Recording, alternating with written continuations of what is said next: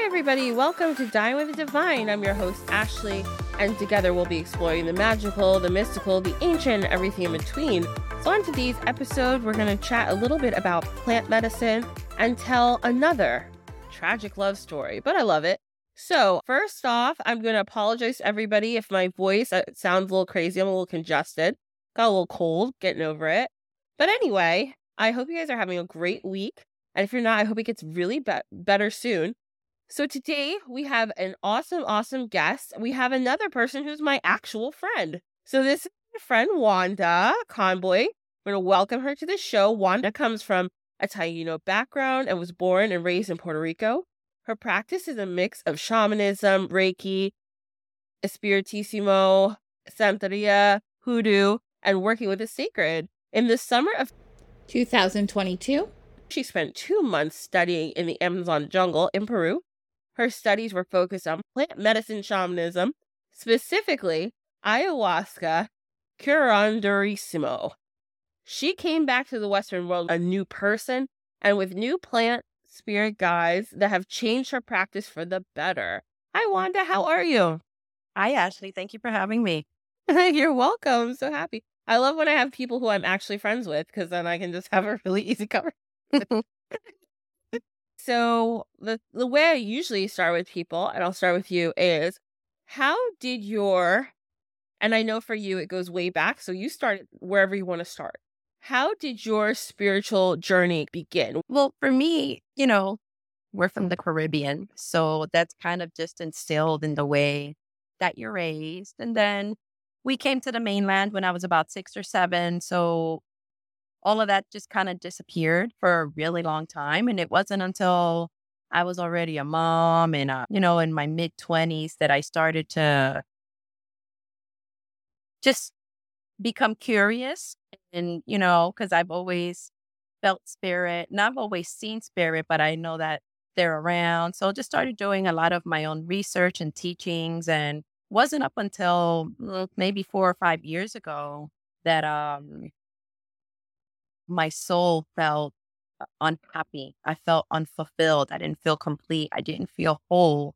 Like something very big, a very big part of me was missing. And, I started looking around for communities of like-minded people because it's very hard to find a place where I fit in. And that's been the story, not just for my spiritual life, but just in the everyday mundane world. I'm just very different from most of the people that I encounter.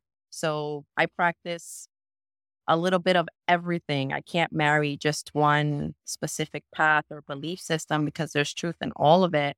And that's kind of how I ended up meeting you and the rest of our sisters through our studies. And, that led me down a path of wanting to learn more about ayahuasca and plant medicine. So everything that I do at my church currently here in Newton is incorporated with plant medicine, with different teas that are non-psychedelics, having the plant spirits become our allies, because that was very foreign to me before the jungle. And now I couldn't imagine the world any other way. So much so that I'm going back in January because being called to go, I'm being called to take a group of people with me. So we have space for 10 more. And it's just an ever evolving practice. Like once you really step forward for yourself and say, I have to step up and do this work. No one's going to do it for you. And then, the blindfolds start to come off and you start to make realizations and you start to heal. And like one of the biggest things that ayahuasca taught me before I ever drank medicine was the number one ancestral trauma that I was here to heal from my lineage. And I think about that every single day because everyone knows what happened, to the Taino culture, what happened to our women, but she showed it to me. And for me to see my ancestors that way and how that has been passed down generation to generation, like just those type of assaults continue to happen 500-600 years later. So that just like lit a fire within me. Like that's what I want to work on, is heal my lineage and then teach others how to heal that as well. Because imagine if one person from every family said, I'm going to step forward and help heal my family line. the type of world that we would be living in. It would be so different. Woo, that is so true. So I'm going to touch on a couple of different things you said. Number one, like the way I know Wanda is that we were in classes together. We had the same mentor for a long time. Then us and a couple of our shaman sisters, what we call them, we formed our own group called the Sisters of the Sacred, and we do healing ceremonies. So that's part of the reason I met Wanda. So it was a great thing. It ended up, it's very strange how you meet people in your life. You don't know like how you're going to end up being so close and like having a lot of similarities and having the way that we think, and all of our sisters, we all meld really well together. So it's ended up being a wonderful blessing for me, especially. I'm just so happy to have friendships like that. Also, the other thing we're going to talk about, I want to ask you, Wanda. So for instance, Santeria, a lot of people will say, well, you can't practice all these things together. Like, because Santeria is a very specific closed practice that I know you know a lot about that. So people might say to you, how do you incorporate this into this? Because this is a specific closed practice for this group or these types of people, or something that you did. So what do you say to people who say things to you like that? Well, I feel like I know this is something we've talked about. That's why I was like, that's an interesting point. So the name of my church, Yemaya Moon Spiritual Church, which is named after the goddess Yemaya. She has been with me in this life and across all of my other lives. I'll start off by saying that for the people that do know or don't know, in order to be initiated in that religion, you have to be what's called crowned. You have to do it's like a ceremony of exploration. It's called Misa de Exploración, which is basically you sit in front of a babalao, who's the highest of the high priests, can never be a female. And, they through a divination ritual with shells and talking to spirit, you go on a discovery and explore who is my mother, who is my father. That's just another way of saying, how am I going to be crowned? Everyone has a mom and a dad. So I know that mine is Yemaya, my mother. For many reasons, I chose to not get crowned. I'm a very free spirit. And there's a lot of rules in this religion. It's the old ways. It goes back many, many generations. And there's just a lot of the things that they practice as far as the animal blood sacrifice. My spirit just can't. For me to think that, for me to obtain a good favor from spirit, that I have to spill the blood of an animal or have someone do it for me. Because once again, women are not allowed to do that either. There are just many other ways that you can ask for favors from spirit without spilling blood, because I don't feel that my life has more value than that of an animal. So for many reasons, being part of two houses that were just not ethical, they were not correct, they were all about money. And while, yes, I have a practice and everything has value, everything has an exchange, there are many ways to go about that. No one's getting rich off of the things that we're doing. These people were charging thousands and thousands of dollars for things that I've been able to work on my own. It didn't cost me anything. When spirit comes to you, it doesn't matter what pantheon they belong to. And that's what I try to explain, because I've met people through doing, the fairs, and all of the people that I've talked to have been very nice. Like, we know you're not crowned, but they can see my people. And although they're crowned, they were very respectful, and they're like, we like what you're doing. I've never met anyone so far that has had something negative to say, but all of these cultures have the same problem. It's all a man-made book, and I'm going to tell you how you should act and what you should do. And I can't do that. So I tell people, when your spirit guides come, unless you're like evoking or invoking them, they've been walking with you for a very long time, across many lifetimes, many dimensions, and even the lifetimes that are to come. So let's say that Otrun or Baba Yaga or Baron Samedi or any spirit guide across any pantheon, and they show up to provide assistance, what am I supposed to say? No, thanks, spirit, I'm good, because I didn't receive this the way those people think I should receive it. So I'm not allowed to receive your blessings. And I just can't do that. Like, I've never invoked or evoked anything. They just kind of show up. And I know that the list is ever growing, but it's usually because people are telling me, oh, you have this one sitting next to you and that one sitting next to you, and you're not always aware. So the best advice I could give people is just to have an open mind that there are many ways to spirit and many ways to heal. And just because it's not your way or a way that you agree with doesn't mean that it's any less valid. That's facts. That's so true. Controversial thought. I don't really believe in quote unquote invoking a big spirit, especially like, okay, I mean, I don't do this, but some people do this in their practice where they'll like invoke small spirits. I don't really like to do that because small spirits with like kind of lower vibrational energy, to me, you don't know what they're really up to. I think everyone's trying to trick me, so I don't like it.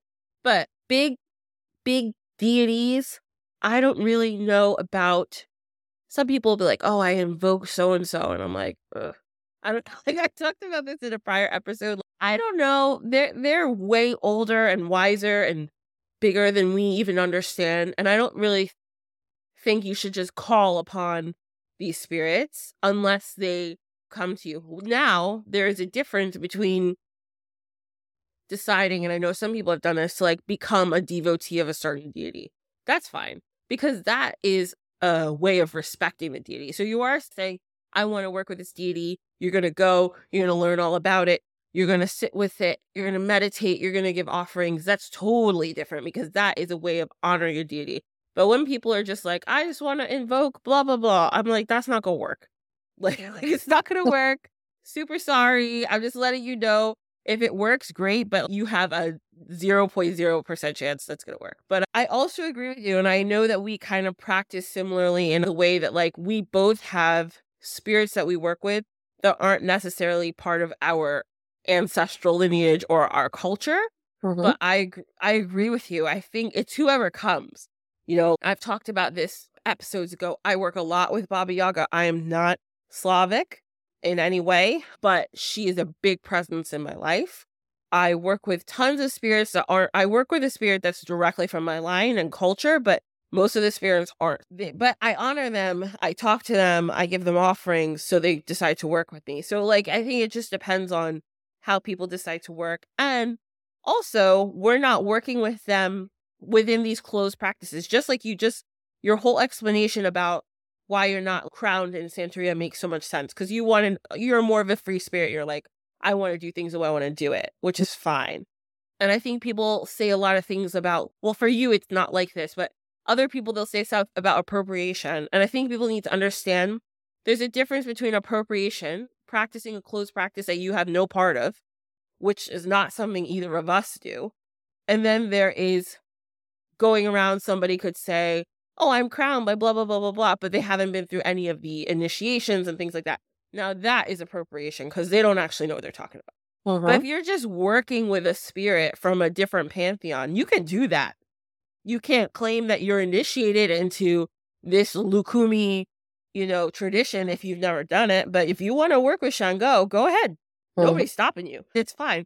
But don't say that you are initiate when you have no idea what you're talking about. That's appropriation. Appreciation is just saying, well, I love Shango and I talk to him and I give him offerings and stuff. So that's kind of the difference there. That's at least what I think. Okay. So we've had this great discussion. We're going to move to our dish of the week. Okay. So this week for our dish of the week, I found this very cool article. And because you're Puerto Rican, because you're Taino, I thought we'd talk about this. So I never knew this, but in the late 15th century, when Spanish colonizers were in the Caribbean, they started to actually starve. And this big act of rebellion, it really started in their newest settlement, which was La Isabela, which is now the Dominican Republic. So also, I should mention this. If anybody doesn't know what Taino is, Taino people were there was different islands, obviously, in the Caribbean. They were a group of indigenous people, indigenous to the Caribbean islands, and they're also the Arawak people who are in different islands too. Those are kind of the two biggest Caribbean indigenous peoples usually that you hear about. So the Taino people were in the Dominican Republic, and what they did, I think, was so interesting. So they called it, by this environmental historian named Elizabeth Parrisney Gerbert, she called it the New World's first food fight.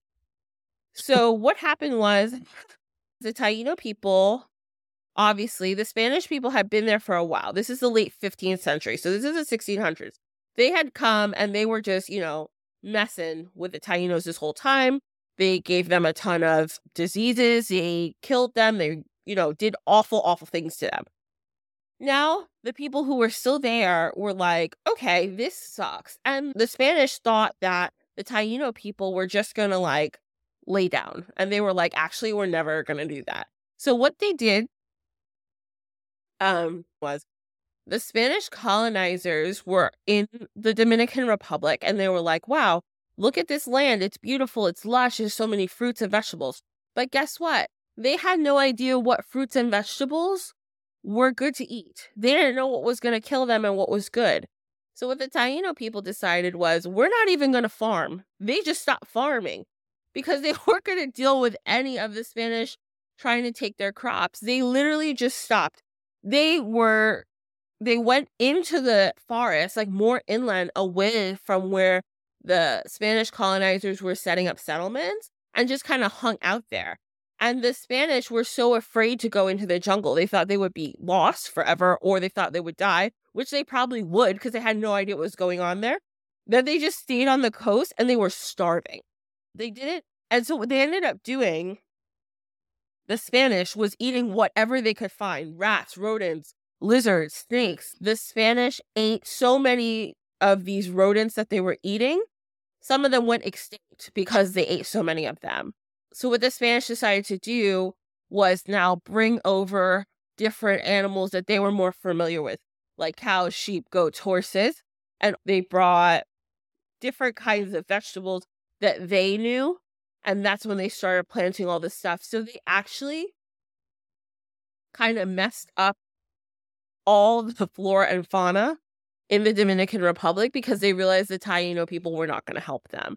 So I just thought this was one of the most interesting articles because all these things were not even native, like wheat. There was no wheat there until the Spanish brought it over because they were like, well, we're going to starve and we don't know what's good here to eat. So it was really, really interesting. I always like to bring up the fact that all these places that were colonized, they never laid down and took it. People have this weird false narrative that the indigenous people, or whether it's Africa or Asia or wherever in the world, that they were weak or that they were just submissive. They were not. They tried a million different ways. They revolted. They tried to starve them out. They did all sorts of different things to try to fight the colonizers. And literally the Taino people were, we will destroy our own island to get you guys away from us. That's how much we hate you. Now we all know. So that's our dish of the week kind of situation. So now I'm going to plug myself before we move on. Hi, everybody. I hope you're enjoying this episode of Dine with the Divine. I'm here because I want to tell you about a new segment that we're putting in place because I don't want to just tell you stories. I want to hear your stories. So if you have a comment or an experience about something that we talk about or one of the characters, ancestors, or deities, you can leave a message on my website, dinewiththedivine.com. You can leave a voice note there also, or you can email me at dinewiththedivine.pod@gmail.com. When you tell me your stories, when you leave your comments, I will read them on our bonus episodes. This segment's going to be called Last Call. Ha ha ha. Get it? I love it. I'm really excited because I definitely want to hear more from all of you. So if you are a Diners Club member, you will hear all these wonderful stories on your episodes when I get the comments in. So thanks so much. Can't wait to hear from all of you and keep enjoying the show. Okay. So today's tea time, we're going to talk about ayahuasca. Okay. So if you've not, a lot of people have heard of ayahuasca recently, I think in the past like 2-3 years, because Megan Fox and Machine Gun Kelly, I believe they went to Peru. I believe. I'm not absolutely sure. I could be making that part up. I'm not sure what country they went to. But they went and they did ayahuasca. They spoke about their experience, and everybody was like, oh, I want to do ayahuasca. I don't like when people just want to do stuff for a trend that's like a deep spiritual practice. So I don't think that's a good idea. And I know Wanda doesn't either. So we're going to discuss it and we're going to explain it to you guys. Wanda is going to explain it from her much more educated background about this. And I'm going to explain it from what I read on the internet and from what I learned from Wanda. What'd you say? They were experts. We're experts. The two heads are making one. We're knowledgeable. Well, not me. Wanda is. Let's get that straight right now. Wanda's very knowledgeable. Wanda spent 2 months, right? In the jungle. Mm-hmm. I said earlier, she spent 2 months in the jungle studying. She's done ayahuasca like a gazillion times now. She knows a lot about the effects. She knows how to make it. Like Wanda knows, okay? She's got it. She went to ayahuasca college, guys. So I'm just letting you know. So now you're like, Ashley, shut up. What's ayahuasca? Let me tell you. Okay, so this is from Wikipedia, everybody. Ayahuasca is a South American psychoactive and entheogenic brewed drink traditionally used socially and as a ceremonial or shamanic spiritual medicine among the indigenous people of the Amazon basin, especially in areas of Peru, Bolivia, Brazil, Colombia, Ecuador, Panama, Venezuela, and more recently in North America and parts of Europe. The infusion causes altered states of consciousness, also known as psychedelic experiences, which include visual hallucinations and altered perceptions of reality. Okay, so that's a big thing, right? So ayahuasca comes from a vine, right, Wanda? Correct. Okay.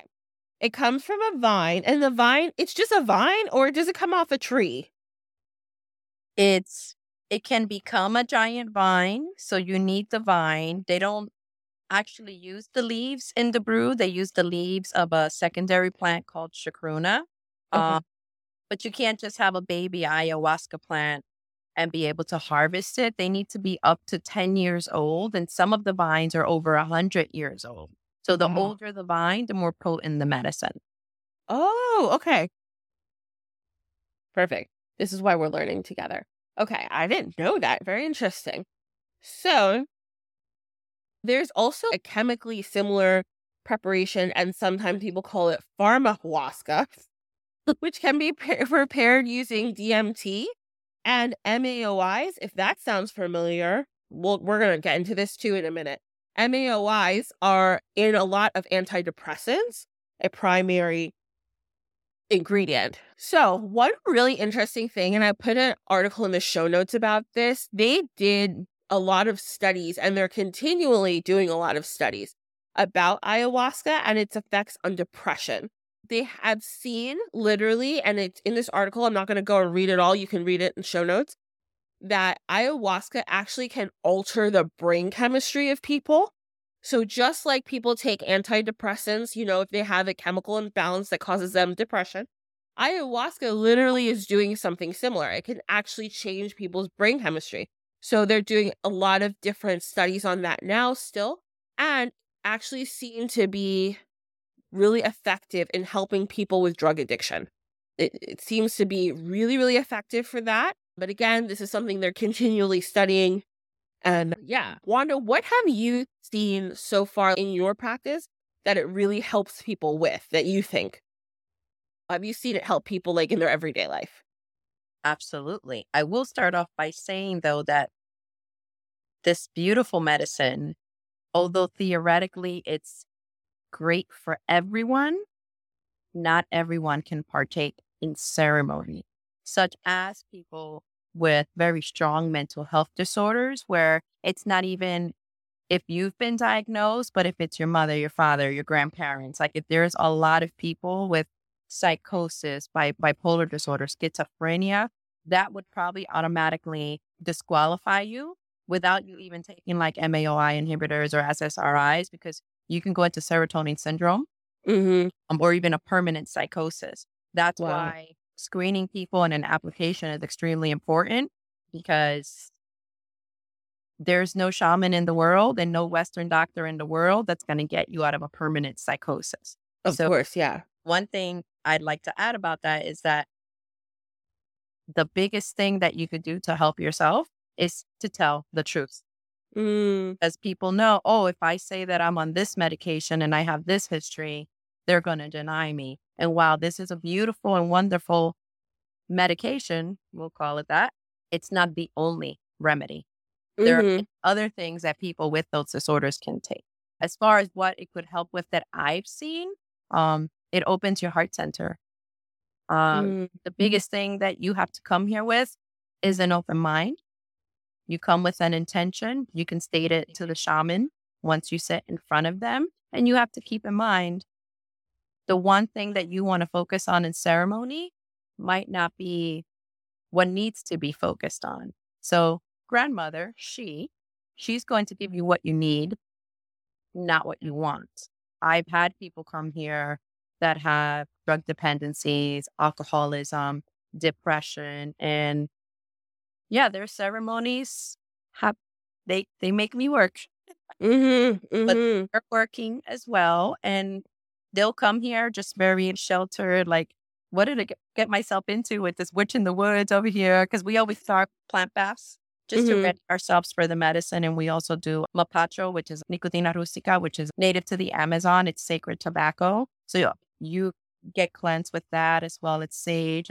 But these people are so afraid. And by the time they leave in the morning, completely different. Everybody is so open, so friendly. They receive so many insights. It helps with everything that you can imagine. And then some. Most people, I don't think I've ever seen anyone not astral travel. I'm guilty of that. I leave all the time. But the people sometimes won't remember. Oh, I slept the whole time. No, you didn't. I know the difference. And sometimes they don't remember. So a lot of people will tell you it's very important to know what it is that you're healing from.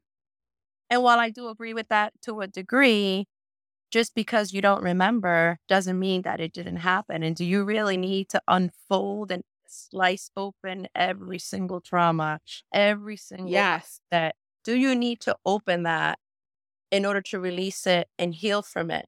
And this is where, the medicine comes in to guide you. Your soul is understanding, but your human mind doesn't remember. Your allies are here to help you, your ancestors. So for one, I don't think that you need to have knowledge of every single thing, because the human mind and the heart just are made to hold so much all the time. Yeah. Because that will break you. Yeah. That'll break you. No, that's such a good point. I think, and one thing that I see from like talking to you and like other people, and also I want to mention, like when you say grandmother, we're talking about ayahuasca. I know Wanda says grandmother when she refers to it. So I just want people to know what she means. A lot of people who talked about it, and we'll talk about this too. The thing, and again, okay, we're going to talk again about the brain chemistry for a minute. So again, with the studies that they found, they literally saw that like the connections where we do planning and we make reason in your brain, when someone was doing ayahuasca, those connections became very fluid, very chaotic, meaning that it wasn't rigid the way that we normally are, right? The sky is blue, the ground is down, dirt is brown, that kind of thing. They found that when people are doing ayahuasca, their mind was opened up. Like, hey, maybe the sky is purple. Like, I'm being bullshitting right now, but I'm just trying to make you understand what I'm saying. Their mind became way more open, just like Wanda's talking about now.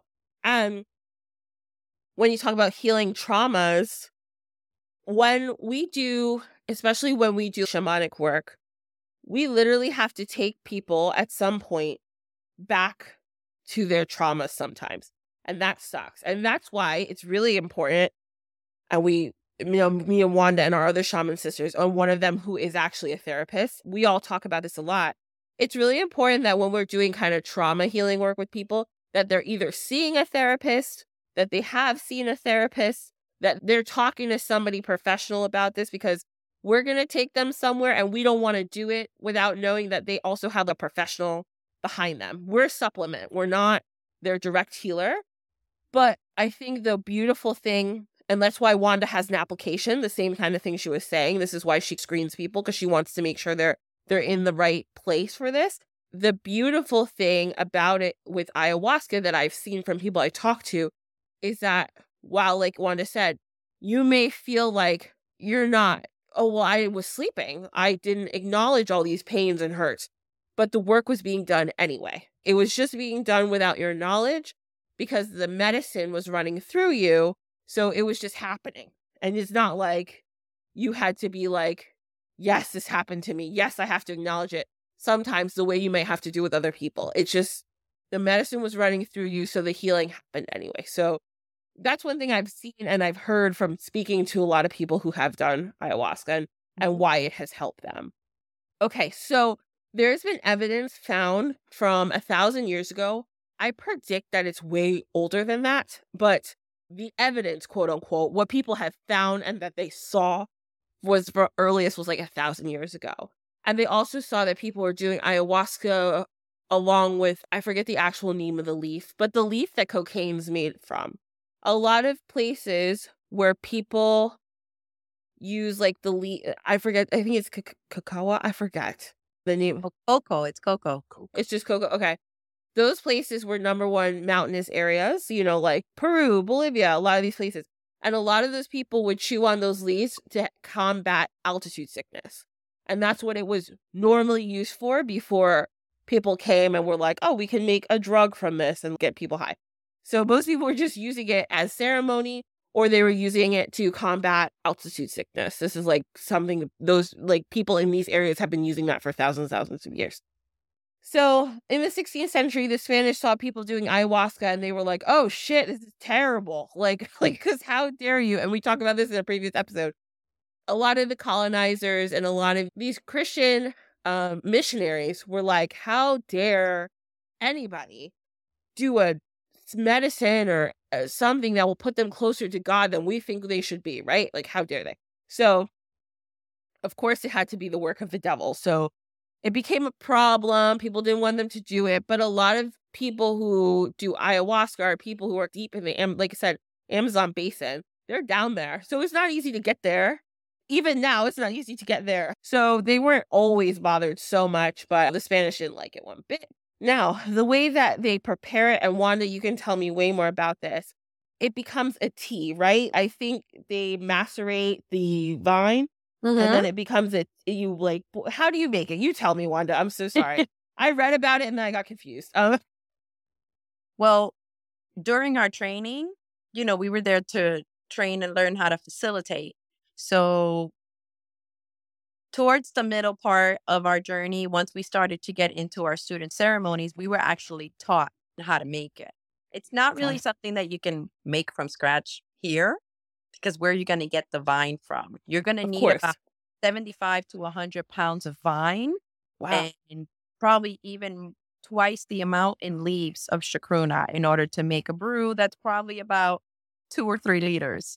Wow. Have to reduce. So basically, someone goes out and collects the vine, and then you have to, you're basically beating it with a mallet and get to shred it once you break it down. So once it's all cleaned up, you start to layer it, because it literally looks like twine by the time you're done with it. And you layer a big giant cauldron and a hole in the center. So it's like you're going around the circle of the pot, and then in the center of that, you're adding all of the leaves. Interesting. But while you're doing that, you're praying, you're singing, you're talking, you're putting your blessings into it. And because if you go in angry, if you go in feeling forced, then guess what's going to happen to the medicine and to the people that are drinking the medicine? You're not covering them with love and happy thoughts. You're giving them your anger. So you boil that down for hours and hours and hours. And technically, it's a 3 to 4 day process where what you boil it down to, that basically gives you, let's say, half a liter, You pour that into a container, and then you add more water to the pot, and then you do it again. So you're reducing. And once you get to the fourth reduction, that you're no longer using the vine or the leaves, you're going to reduce that even further. All four boils together, and that's what gives you your medicine. As far as how I make it here, I don't make it from scratch. I have contacts from the center because the center uses this medicine from these specific curanderos, and they're very clever with how they send it over. And I have to reconstitute it because they send it as a paste. So they've already blessed it and done all of the work, because now this is my medicine and I have to reconstitute it. It's the same process of singing and blessing and soul playing it with mapacho. It's just that I'm not making it from scratch because I don't have the capability. Basically, if you live like in Florida, the Carolinas, it could grow and flourish there, but not in New Jersey. You need a Amazon climate in order to do that. And unless it's going to start raining in my dining room in the winter, I don't see. Yeah. I thought about it. Of course. You can make your own little greenhouse for it. Who knows? Yeah. So that's interesting. I didn't realize how much it took to make that 2 or 3 liters. That's crazy. Yeah. So now you guys know a little bit how like people make it. So another couple of things about it, but a lot of the time people have to do sort of dietary restrictions like a couple days before. A lot of the time it's not eating spicy or heavily seasoned food, fatty foods, caffeines, sometimes acidic foods. And even some people may say you should abstain from alcohol, abstain from other type of drugs, probably not medications that you have to take for your life. But if you're just casually smoking weed, maybe don't do that for a week. And some people, like when I was doing research, they said maybe you should abstain from sex some places. So there's that. And then another thing, you probably should not use, it's not the same as like mushrooms or something. A lot of people do mushrooms, but you should probably only do it with somebody like Wanda or somebody who knows what they're doing, experienced curanderos, shamans, other people who really know a lot about it. That way that you have people with you. And we'll go into the ceremony in a minute, but there's a whole ceremony around it. So it's not like you're just doing, like, people just do shrooms and like they're happy and that's fine. There's nothing wrong with doing shrooms. But there's ceremony, like Wanda's talked about, when she prepares, she's singing, she's praying. It's a whole thing. So it's something that you do with somebody who knows what they're doing. You don't just do it. It's not really one of those things that you can just do. Part of the reason it's good to be on a special diet, and another thing that people commonly know about ayahuasca, is that sometimes people can vomit or poop. This is something that happens when people do it. A lot of people will say this is part of the cleansing. It's getting something out of you that needs to get out. Sometimes it can be light. Sometimes you could not have any at all. And sometimes it could be a lot. It just depends on the person, I guess, and what they've eaten in those past couple days. Another thing that I read, that they said people should be careful if they have any esophageal issues because of the possibility that they could vomit, any ulcers, people who are in early pregnancy, people who have, people are having bad morning sickness and things like that. But again, usually the people who you're with, if you're with an experienced shaman, an experienced curandero, they will be able to manage that and be able to help you through that. Okay, and right into what Wanda was talking about before, and I have this as a quote: the ingestion of ayahuasca can cause significant but temporary emotional and psychological distress. Now, depending where a person is in their mental health journey and their spiritual journey, it could cause them distress. Again, it's something that will end, and that's why you have somebody who's experienced with you, because they can walk you through that and they can help you through that. But again, that's why Wanda said this is why she screens. People who have mental health disorders, that it could put them into a permanent psychosis, she's not going to recommend that they do this, because this could really, really hurt them. And like she said, nobody can cure you after that. So it's really important, like she said, to be super, super honest. And this isn't as a nurse, I'm just going to put out my nurse hat for a second. please, in any medical situation, be honest, please, because honestly, you're only hurting yourself when you lie about, oh, I don't drink, or I'm not drinking, I'm not smoking. Just be honest, because anybody who's trying to help you, we want to help you. We don't want anything bad to happen to you, especially when you're doing healing ceremonies. There's lots of people who, unlike Wanda, aren't ethical. So they will help you into situations that actually will end up harming you. That's why you have to be super responsible yourself, to be honest with what you're doing and who you're doing it with, and really research the people that you're doing things with. Wanda, like I said, she went to ayahuasca college. She has proof of that. She learned from people who do this every day, probably. So you want to go and see somebody who's really been educated about this subject. Not just somebody who's like, yeah, I got this from a guy. Like, that's not a good idea. Well, because of all the things that it can induce, you want somebody who can help you through that when you're going through it. Okay, what's the other thing I wanted to mention? Some people are like, is that legal? Okay, it's a weird legal situation, guys. It doesn't really make sense. Now, I'm going to read this because you might be like, what's going on here? Now, the cultivation of the plant is not controlled, okay, technically. What you need to know is that it's a real weird legal gray area, because religiously, nobody can tell you can't do it if it's part of your religion. But they try to tell you that you can't. They try to stop it from being in certain places, and there's a lot of rules around it. Same thing with peyote, same thing with some different ethogenic drugs that different indigenous people use. But there are places where it's legal, and again, there's places where you can get it ethically, which I think is the bigger point. There's a lot of things that are illegal that I think are stupid, but there's a lot of people who are using things ethically, and that's like the biggest thing here, I think, if you're thinking about ayahuasca. Okay, now the more spiritual part down here. And then we'll get to our story pretty soon. People who've consumed ayahuasca report having mystical experiences and spiritual revelations regarding their purpose on Earth, the true nature of the universe, and deep insight into how to be the best person they can possibly be. Many people report therapeutic effects, especially around depression and personal traumas. This is viewed as a spiritual awakening and can often be described as a near-death experience or a rebirth experience. And that can depend on where people are from, too. They say, like, a lot of people in the West will use terms like an ego death, or say that they're remembering repressed memories. But a lot of people who are on the more spiritual side, or know more about it, or indigenous to these communities where it grows, they just talk about astral travel and kind of being one with the environment. So it just depends on your experience. Everybody's experience seems to be different.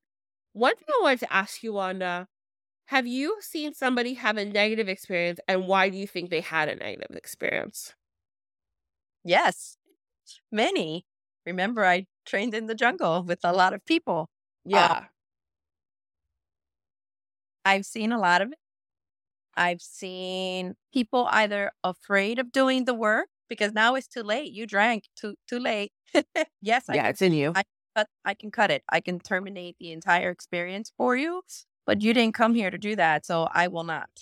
I can help you through it, but you came here to work, and we're going to work. Some people are put right back into being 5 to 7 years old in childhood trauma when they were sexually assaulted, and they didn't remember that until this ceremony. So you have that suppressed for your entire life. You don't remember. It sounds crazy because unless you're there to witness it, you're like, yeah, that's not true. But I've had to perform exorcisms. And I'm like, that's not what I signed up for. But it is. But I didn't see it, the fine print. I didn't see it. It can get very ugly because you carry these things with you, and you might or might not know that they're there. But I call it seeing with medicine eyes. So not only does the shaman sit with the medicine, because one thing I do want to say is anyone that you sit with, if the shaman isn't drinking, then don't drink. That just like the shaman or whoever is doing your initial interview process, they're going to ask you questions, then ask them questions.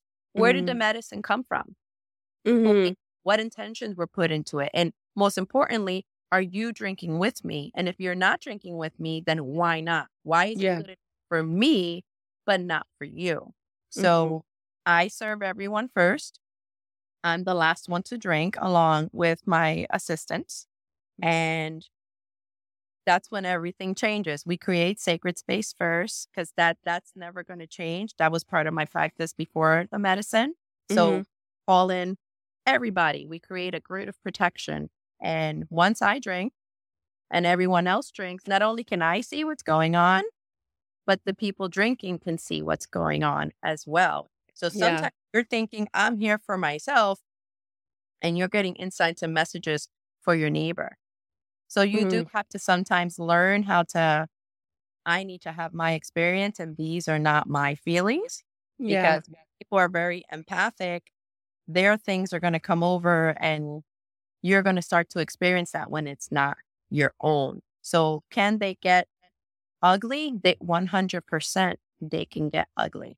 And this is where the purge comes in. But the purge, like this is all one giant ceremony that has many components that starts the day that she presents herself to you. I say she, your mother. Once you start to suddenly, ayahuasca is everywhere. Facebook, Instagram, somebody randomly at the coffee shop started talking about it. Now it's all over your feed.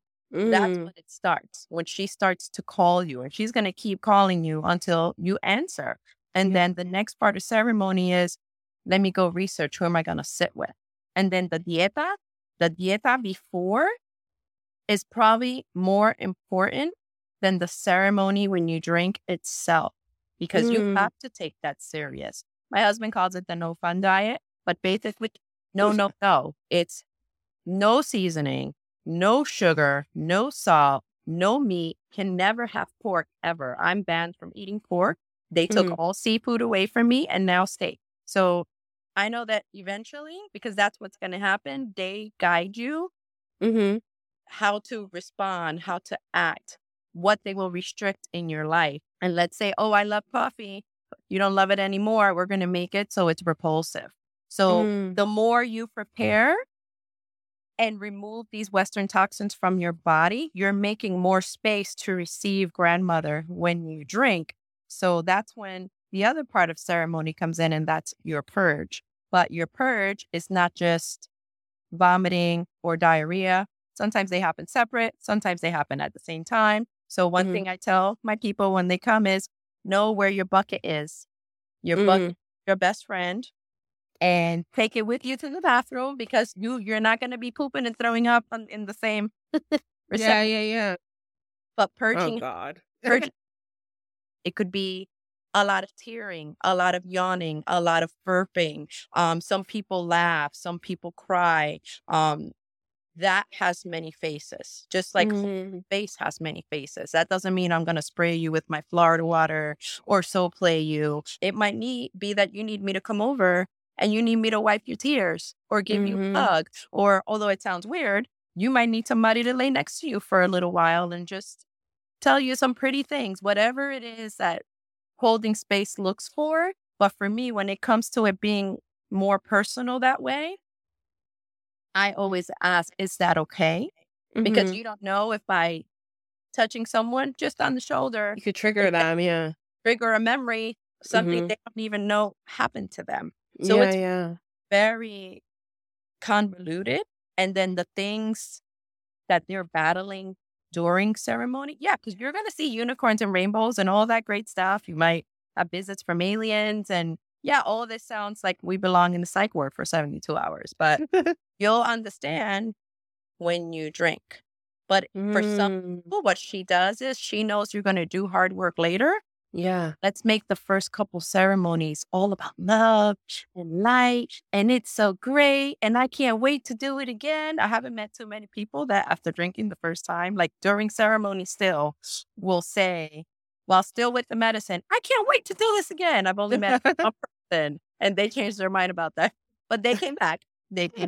But there's a lot of dark things that can happen because you have to release them. There's a way of, it's kind of like, not really off the subject, but, when you're working with like your inner demon or your shadow self, or aspects of yourself that you created. And sometimes you don't have to force them out. Why did I create you? What can I do so that you can become my ally? What is it that I was missing when I created you that I can give to you now? Is it love, forgiveness, compassion, empathy, things of that nature? Those things you can talk out, you can help send to the light. But these darker demonic things, you can't. That's why you have to be with someone that knows what they're doing. And by no means, I'm no expert. Like, this is forever student kind of journey where every time I drink, I learn something new. Every new client brings me something new, but you have to be vigilant. You can't have your guard down. You have to create a grid, create boundaries, because we want to make sure that anything that one person is releasing, that's not attaching to anyone else that's in the space. So any of the participants, myself, my family, because my church is on my property. So all these things get sent to the light. I'm very big on everything deserves a chance to feel love and to experience that. But sometimes it's not possible because people carry really, really ugly things. And some of these things, their purpose in attaching to you is to take your life, to take your soul, and to drag your soul to hell. That's what they want. I'm feeling suicidal. I want to cut myself. Life is not worth living. That's what these lower level entities are all about. And they show their face. They show their face in ceremony. And once I see you, you're out of here. It's a lot of work from both ends.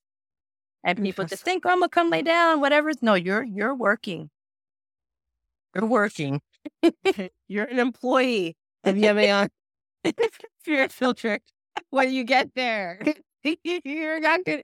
Your paycheck will be spiritual enlightenment. That's what you make. Get free breakfast the next day. Oh, and you get free breakfast with your experience. And I have to tell you guys, Wanda's a really good cook. So like her free breakfast isn't just like some shit. Like Wanda's cooking for you, and she's really, really good at cooking. So it's worth it. So now you guys have heard all about the experience. And actually, I wanted to ask you, Wanda, how long does a typical ceremony take? So we were trained to serve in the dark. So we'll say that I allow people to show up between 6 and 6:30 p.m. when it's a one-nighter, but we also do retreats. So it kind of starts then, although you're not technically drinking till later. And this is how you ready yourself. We do plant baths, we do soul plays, everybody changes. We go in around 8 o'clock to the Maloka. That's our ceremonial space for plant medicine. And we have a nice long talk first. Because there's always a mix. Sometimes it's all first timers. Sometimes it's all people coming back. Sometimes it's a mix. So if you're coming back and there's first timers, then you just gonna have to hear my talk again. We'll talk for about half an hour, and I let people know what to expect, make sure everyone has their bucket, everyone knows where the bathrooms are. I create sacred space. That takes about 30 minutes. I like to talk, clearly. And then everything is done by candlelight. So because one thing people have to understand is that you become super sensitive to everything. So light, sound, everything is going to bother you. So if we had the lights on, you wouldn't be able to tolerate that. I call everyone forth by name, one by one. Sit down. Do you wish to share your intention? I bless the medicine. I bless the cup. Before and after every serving, I give it to the person. And the serving can be anywhere between half a cup to a full cup. But I'm pretty good with the dosage, and I know where we are. Does it taste good? Absolutely not. If there was a way to mask the taste, that would be great. But you get over that within 2 minutes. It'll be like, you'll be all right. So once you drink, depending on how sensitive you are to it, it can take effect within the first 10 to 15 minutes, up to an hour. Well, you'll start to feel it, even though, because you have to go in with an open mind and not expect to have visions. Because if you're on why am I not seeing, you're missing everything else that's happening. I'm here to experience. It is best to have your eyes closed for the most part, and you'll start to feel things because sometimes they're working on your body. When I say they, it's because grandmother is the bridge. Mm. The Kruna are the reason for the journey. And then this is when all of your allies and all of your guides and all of my people, I live on native land. I work very heavily with the natives. They're always invited to come in. They share space within my vessel, all spirits of love and light. So we're all here to do work together. So once all of that starts to kick in, you might see the grid in the building. You might see things walking around. So let's say I served at 8:30, 9 o'clock. We're working till about 3 in the morning. Sometimes Interesting. 4, sometimes 5. The sun comes up sometimes. By the end of ceremony, most of the people are asleep. So about an hour and a half to 2 hours after I serve the first cup, I do light one little tea light, and I ask if anyone would like a second cup. Most people are astral traveling at this point, but some people will say, yes, I would like one. Some will just say, no, thank you. Some will answer. Lights go out again. So that's around 11:30, midnight. Then we keep going. So I sing for a while in the beginning, but because it's just me that was trained, I have facilitators that I'm training, but they're not comfortable singing yet. Yeah. So I have the most beautiful playlist ever that I share with everyone that comes. And we just listen to that, because if I'm singing and someone needs my help, now I have to stop singing because I'm the old. So it's a lot of work, but it's becoming a very well-oiled machine where everybody knows their role and how to do it. And one thing I tell people, everyone is going to need help at some point, and that could include the shaman that is serving you. Yeah. It could be that the things that I'm helping you clear, now they all collectively want to attack me or whoever is helping me serve to stop me from facilitating. Got So it. I need to know where my tools are at all times. But there was one night where my husband was there helping me, and he goes, do you need your mapacho? I was like, yeah. Like, do you need your lighter? I'm like, and so use it. And I'm like, I can't. So that can happen. So you, as the facilitator, need to know, do I need help?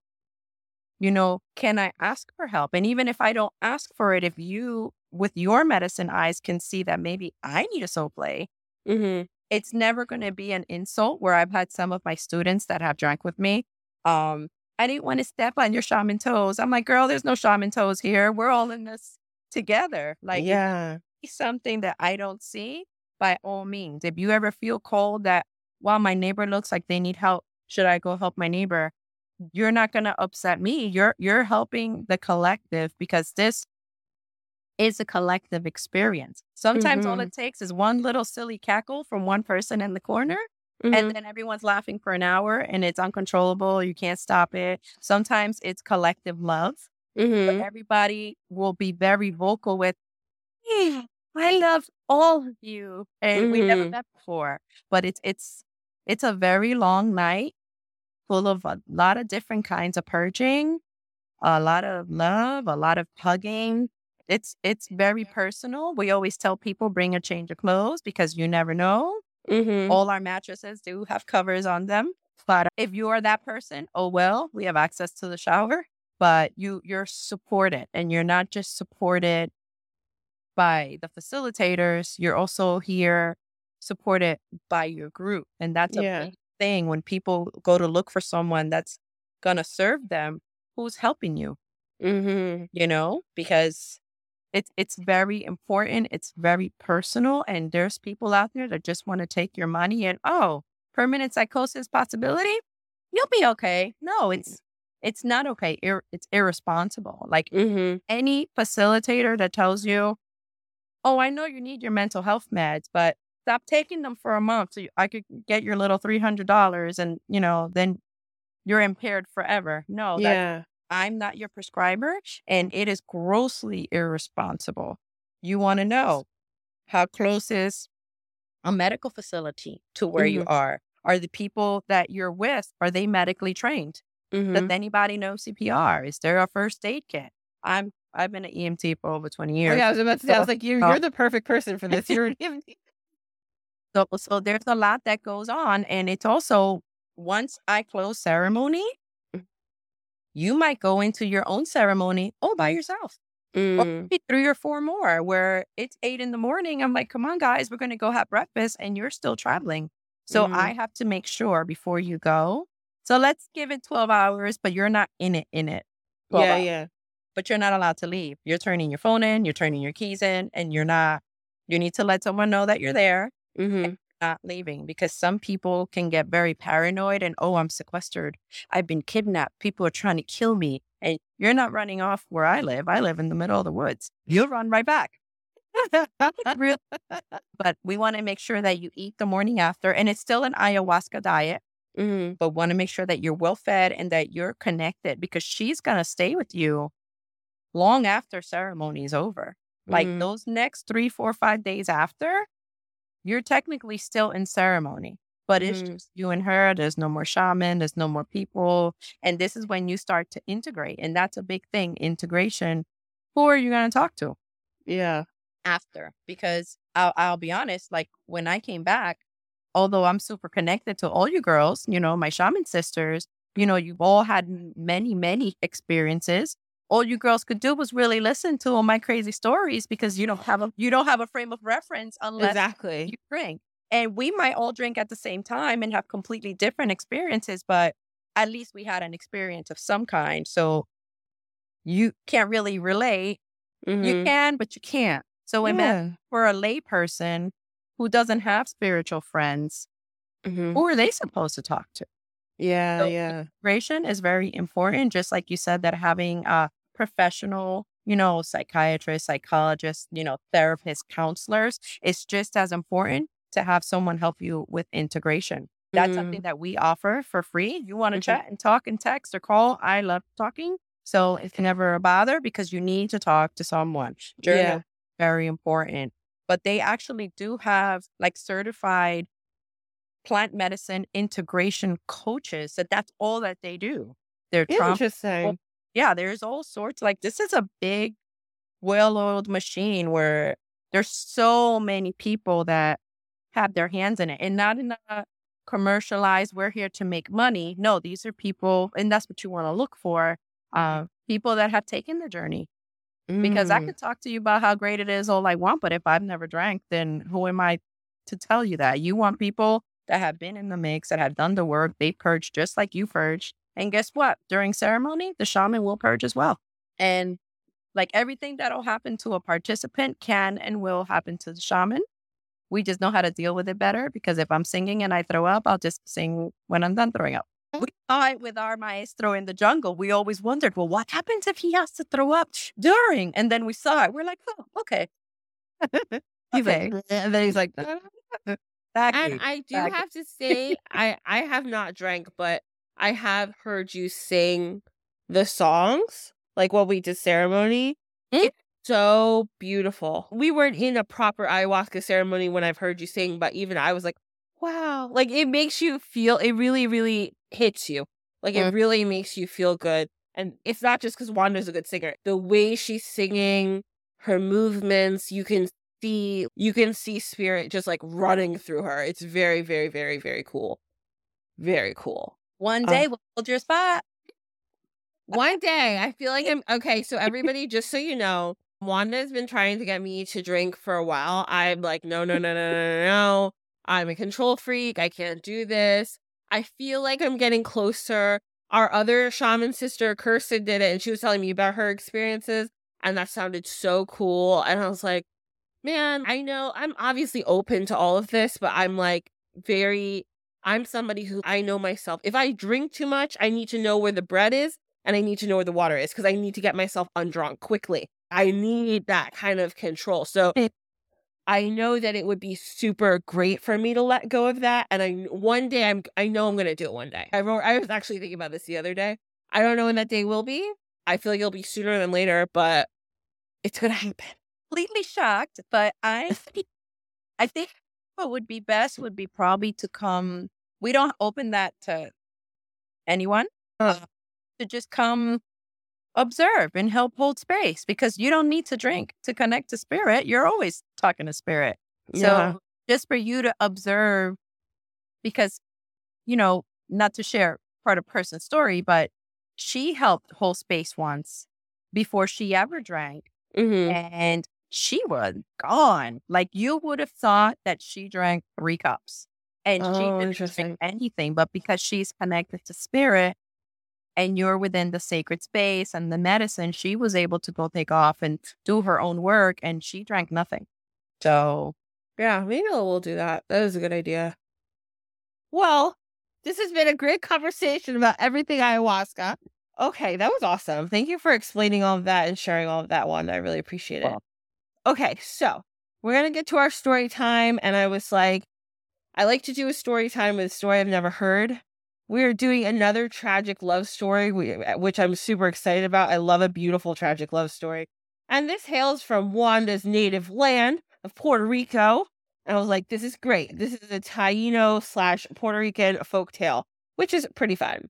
Okay, so this is the tale of, you guys know I'm terrible at pronunciation, so I'm doing my best. Salome and Aruaca. That's what we're calling it. So, once upon a time, there was a guy named Don Julian. Don Julian had a very, very pretty daughter, and her name was Salome. One day, Salome was riding her horse to go to the Abacoa River for a daily walk. But this day, her father was like, you should probably go with this guy, Juan. And the reason he was saying that was because Don Julian really wanted Salome to marry Juan. And Juan came from a really rich family, and it would be good for her family. She was like, fine, whatever. I don't really like Juan, but that's fine. So she went with Juan. They walked down to the river, and Salome looked in the river, and she saw this really pretty flower, and it was floating on the river. So she leaned over and tried to get it, and all of a sudden she slipped. She fell into the river. It was a really swift current. It was crazy. She's being knocked around. She's yelling, Juan, help me, help me. And Juan did not help her because he was way too afraid to go into the river. So now Salome is being bounced around in this river. She thinks she's going to die, and she's freaking. All of a sudden, she sees through the water, and her eyes are getting flashed. She sees this beautiful bronze copper thing, and she doesn't know what it is. But then she sees a hand, and it's grabbing for her. She grabs the hand, and this man pulls her up onto the riverbank. So she's like, oh my God, thank you so much for saving me. Who are you? And he's like, oh, I'm Aruca, and I am one of the last Taino warriors. I'm the son of Uriel Con and Cecilia. And she's like, okay, Aruca, you're also really hot. This is great. Aruca was like, let me walk you home. Juan's long gone. He ran away. He was scared. So Aruca was like, let me walk you home. So he starts walking her home because Salome is like, oh my God, I'm going to tell everybody about how you saved me. So they're walking home, and all of a sudden, I guess people from the town see Salome walking with this guy. They start shooting at him. And even Don Julian, her dad, is trying to shoot at Aruca.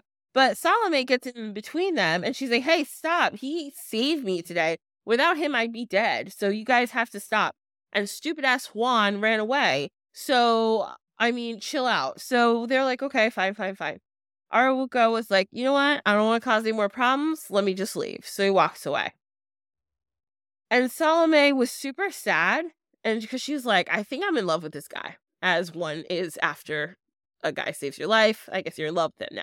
So Salome was like, I'm going to go back to the river. So she goes back the next day, and he's not there. But she goes back a day later, and he is there. She's so excited.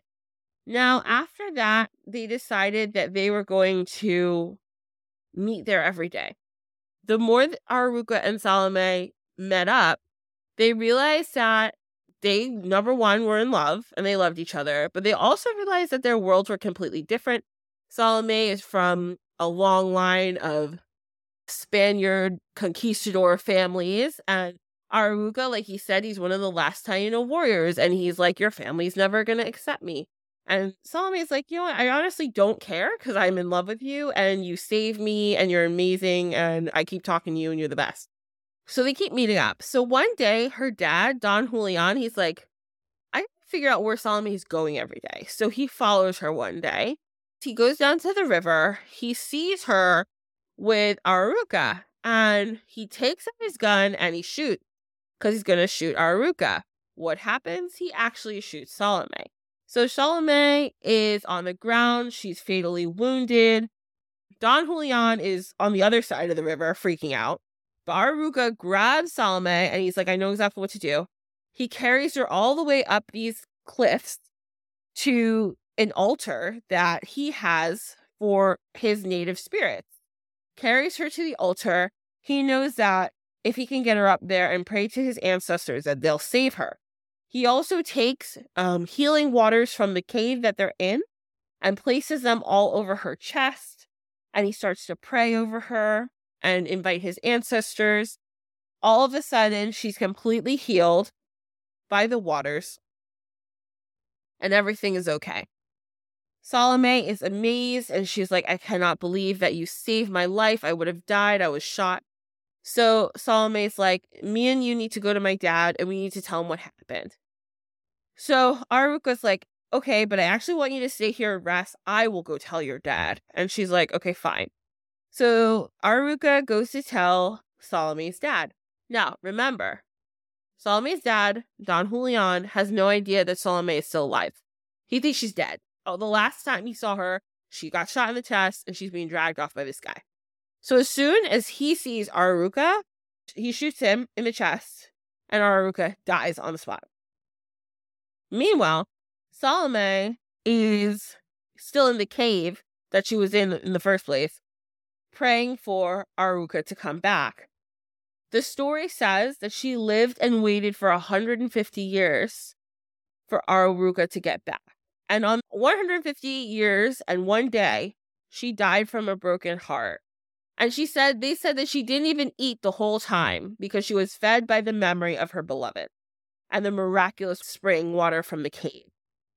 So then they say now that in the darkest corridors of the cave, that Salome and Aruka walk together forever and they're happy in the spirit world.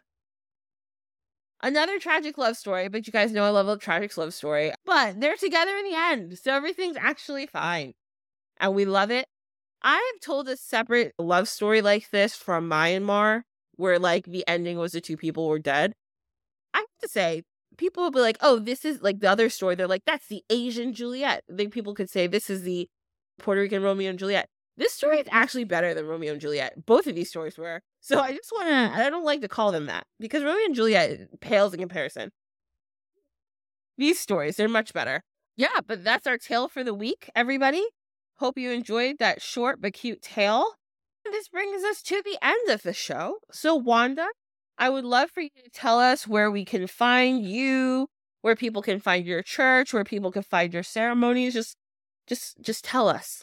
Let the people know. Mostly, although I have a website, I'm mostly on Facebook and Instagram. And the handle is at Yemaya Moon Spiritual Church. And we post most of our ceremonies as stories on Instagram just because of the legalities of it. Yes, we are a church. Yes, we are protected by, the Second Amendment and freedom of religion. But it's not like we're going to post a Facebook event about our next ceremony. We don't really do that on either one of the handles on social media. It gives you links to our website. But like I said, we don't really use it. And everyone that inquires, you can always send us an email or a text message. All the information is on my profiles. And that's how we start. We start with dialogue and, we shoot you over the application. It's 49 questions and then we go from there. And we're located in New Jersey, where we had the church space in the Maloka built on our private homestead. So we're literally up on our own mountain and you can't see the house or any of the ceremonial spaces from the road. We're all way, way up, covered by trees. So it's super private. No one's ever going to know that you're here. And, we're just surrounded by a beautiful grid of native energy. It's super protected and just beautiful. And we invite everyone that's curious, even if you don't want to drink and you just want to chat, and feel free to send us a message. Woohoo! She's right. She literally lives on a mountain, everybody. I've been to her house several times. She literally lives, you can't see from the road. It's even kind of hard to find your house, like with a GPS. I only know now because I've been there a few times. But Thank you, Wanda. All the links, like I said, if you want to get in touch with Wanda or want to even ask questions, Wanda is one of the kindest people. She'll always answer your questions. You can email her. Like she said, she loves to chit chat. She's just a great person. So if you have any questions about ayahuasca or if you're thinking about anything and you want to talk to somebody, she's your gal. Yeah. So I just want to thank everybody for being here. Thank you for listening this week. Again, this is Dine with the Divine. Follow us on whatever social apps you have. Well, I only have Facebook. You can follow me on Facebook. You can follow me on Instagram. You can follow me on TikTok. I'm at Dine with the Divine on each of those. And also, if you want to give us a rating, that's always super helpful. And I really appreciate it. And if you have any questions or comments, feel free to email me at dinewiththedivinepod@gmail.com. And if you want to follow me, Ashley, I'm at SankofahS, SankofahS on Instagram, and I'm Sankofa Healing Sanctuary on Facebook. So thank you so much, everybody. I hope you have a really wonderful rest of your week, and see you next time. Bye-bye.